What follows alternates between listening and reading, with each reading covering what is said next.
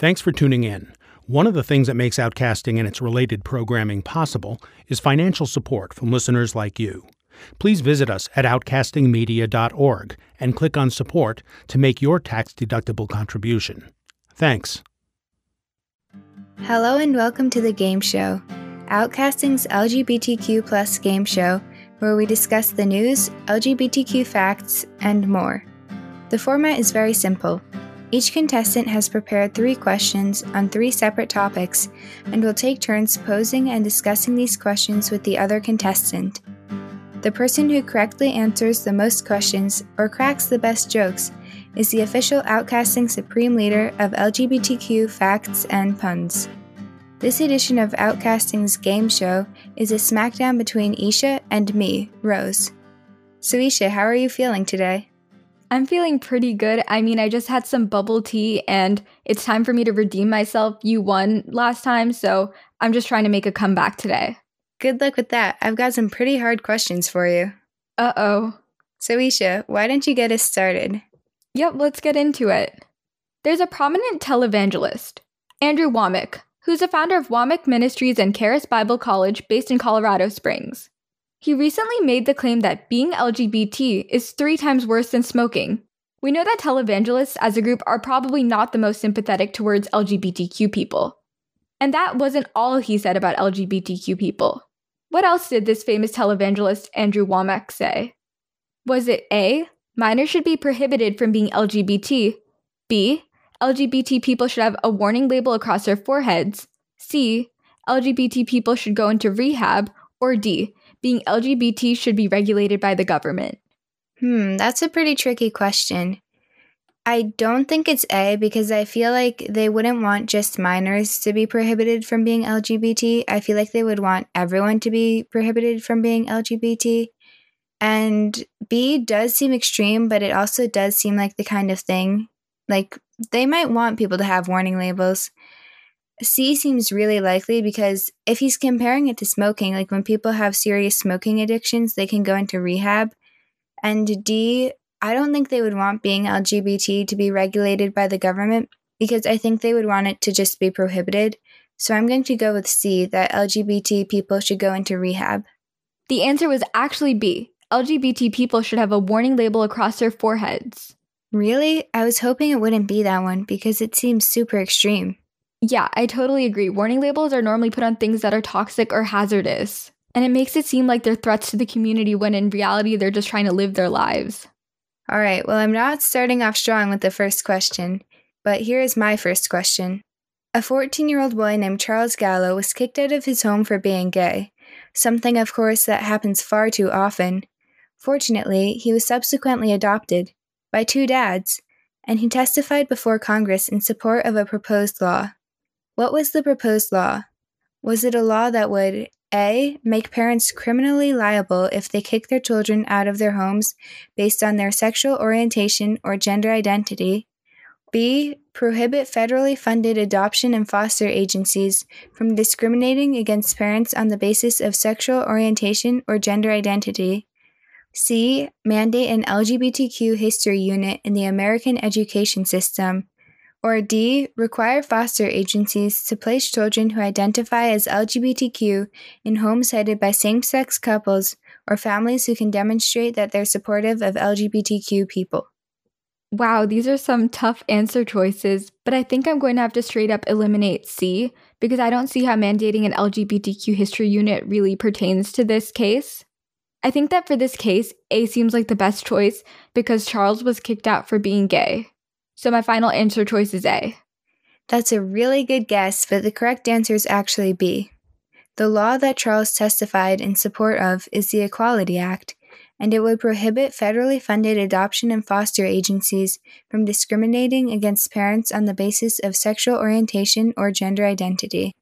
As of the time that we are recording this, it is still being considered, but it is important because LGBTQ youth are overrepresented in the foster care system, specifically because families kick them out.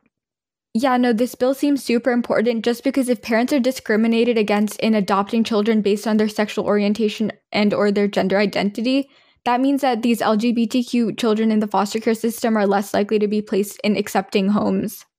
I agree. It honestly seems like a really harmful system. Yeah, and I mean, I've heard so much about the foster care system and how awful it is in the United States, and so I can't even imagine what it would be like to be LGBTQ, to be kicked out of your home because you are LGBTQ, then to be put into the foster care system, and finally to be placed in a home that doesn't support you or your LGBTQ identity. Definitely. Okay, Isha, the score is now no points for you and none for me. We're tied with nothing. Let's go on to your second question. Hopefully one of us can make a comeback. Mm-hmm. Okay, Rose. Ever since the COVID pandemic hit in the late winter of 2020, LGBTQ people in the US have been more prone than non-LGBTQ people to lose their jobs and face financial insecurity. There's no significant data on the correlation between being LGBTQ and facing poverty in other countries. But there are many reports by LGBTQ people abroad claiming to have lost their jobs and homes. Governments and multilateral aid agencies, for example, the World Bank, the UN, and USAID, have made responses to the need for expanding economic opportunities for LGBTQ people. What have their responses included? A. They don't see the need for expanding the economic opportunities for LGBTQ people. B. They recognize the need to expand the economic opportunities for LGBTQ people, but must get sufficient funding to do so but haven't done it yet. C. On average, each year, they plan on allocating at least 5% of their funds to economically empowering LGBTQ people. Or D. They don't have the ability to expand the economic opportunities for specific groups of people. That's a tough question. While I think it would be really nice for it to be C, allocating funds, I don't think it is. I think that's a little too optimistic, and I think A and D are both really similar, so I'm going to go with B, that they recognize the need but haven't gotten the funding yet. Yes, so you are right. The answer is B. They recognize the need to expand the economic opportunities for LGBTQ people, but must get sufficient funding to do so but haven't done it yet. Well, I think it's certainly good that they recognize the need, but I think they really should get started with finding significant funding, because if they just sit around and do nothing, nothing's going to change and nothing's going to happen. I mean, there are local organizations and people that are helping LGBTQ people in need, but we really need these governments and multilateral aid agencies to financially step up and help. But also, I guess it's good to know that these agencies and governments are not fully opposed to helping LGBTQ people, and they just need funding, so hopefully they can actually live up to what they're saying. I guess it's just a matter of waiting now and seeing what happens. So now we're up to my second question. Are you ready, Isha? I think so. We talked a few moments ago about the Equality Act and how it would prevent foster agencies from discriminating against same-sex parents, among other things. As of when we're recording this, the Equality Act has passed the House of Representatives and is supported by President Biden, but has not yet passed the Senate. It would address anti-LGBTQ discrimination in a number of areas. Which of the following would the Equality Act not address? A. Discrimination against LGBTQ people in housing. B. Discrimination in credit. C. Discrimination in education. Or D. Discrimination in jury service. I think I remember reading an article about how the Equality Act addresses discrimination against LGBTQ people in housing, and so I don't think that the answer can be A. In terms of education and jury service, I think because those are regulated by the government, they cannot discriminate against people who are LGBTQ. And so I think my answer is going to be B, discrimination credit, because this is done by private companies. That is a really good guess, and I liked your process of elimination. It was actually a trick question. The correct answer is none of them, because the Equality Act would cover all of them. Wow, that's amazing to hear, but you really got me there. Yeah, it's really cool. The Equality Act would protect LGBTQ and gender nonconforming people from discrimination based on their gender identity and/or sexual orientation. I hope that it goes through. Okay, Isha, you still have no points, but I have one. How about your next question? Okay. On June 8th, the Jacksonville Transit Authority in Florida displayed rainbow-colored lights on a local bridge for Pride Month. Similar lighting displays have made throughout the year for occasions like St. Patrick's Day, Christmas, Autism Awareness, and the NFL Draft. The governor of Florida is a Republican who supports Donald Trump. He also signed a bill barring trans kids from participating in school sports. So he's another guy we probably wouldn't call supportive of LGBTQ people. What was his response to the bridge being lit in pride colors? Was it A, he said no celebratory lights should be allowed for safety reasons, B, he said the lights could stay up, but to make things equal, the government would put a toll on the bridge to donate to anti-LGBTQ groups.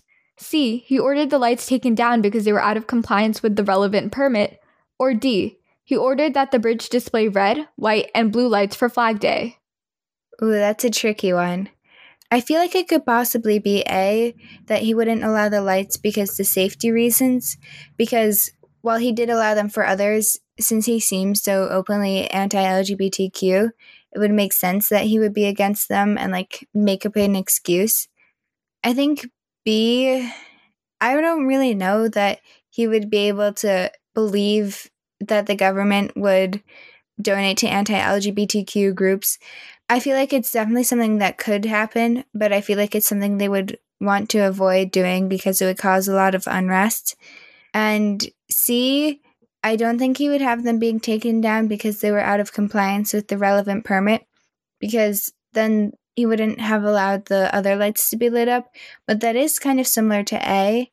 And D, I also feel like could be possible that he would want to display the red, white, and blue lights. But I think A seems like the most likely. So that's my final answer. So the answer was actually C. He ordered the lights taken down because they were out of compliance with the relevant permit, and he did this just one day after the lights were put up. That's very interesting that he allowed them for the other days, but not for Pride Month. I mean, through his actions, he's just showing that he's a total hypocrite. I agree, and blatantly so. He's not even being subtle about it. All right, well, let's move on to my final question. Reader's Digest compiled a list of 25 inspiring LGBTQ quotes. Which of the following was not one of the quotes? Is it A, why is it that as a culture we are more comfortable seeing two men holding guns than holding hands? B, nature made a mistake, which I have corrected. I am now your daughter. C, never underestimate what can happen when you agree to go on a date with a cute guy from South Bend, Indiana. Or D, we need in every community a group of angelic troublemakers. Our power is in our ability to make things unworkable. The only weapon we have is our bodies, and we need to tuck them in places so wheels don't turn. I'm not even sure how to go about answering this question. I mean, I don't even think I have a process that I'm going to use to answer this. I think my best bet is just to randomly choose, and so I think I'm going to have to go with B. Nature made a mistake, which I've corrected. I am now your daughter. Isha, I'm really sorry to say this, but this is actually another trick question, and all of the answers are correct. Oh my god, you really got me today. I did. So the first quote, why is it as a culture we are more comfortable seeing two men holding guns than holding hands, is a quote from Ernest Gaines, a popular American author. And B, nature made a mistake, which I have corrected. I am now your daughter, was a quote from Christine Jorgensen, a transgender woman who was one of the first people to have gender reassignment surgery. Then C, never underestimate what can happen when you agree to go on a date with a cute guy from South Bend, Indiana, is a quote from Chasten Buttigieg, the husband of Pete Buttigieg, the first out gay person confirmed by the Senate to a cabinet position. He's the Secretary of Transportation. And finally, D, we need in every community a group of angelic troublemakers. Our power is in our ability to make things unworkable. The only weapon we have is our bodies, and we need to tuck them in places so wheels don't turn, was a quote from Bayard Rustin, an African-American civil rights activist who was also a leader in the gay rights movement. He would later be awarded the Presidential Medal of Freedom after his death. Wow, those are some cool quotes. Yeah, I thought they were super interesting. Alright, the final score is Isha 0 and me 1, with trick questions. Even though I lost again, it wasn't the most fair game, but I'll let you have it. I think you're right about that, but I think you did a really good job and probably would have done a little better if there weren't trick questions. Maybe. Well, I guess we'll have to see until the next game, whenever that may be, who will be the winner that time. Yup. So Isha, thanks for playing the game show with me today. Thank you for having me. It was a lot of fun, especially with your trick questions.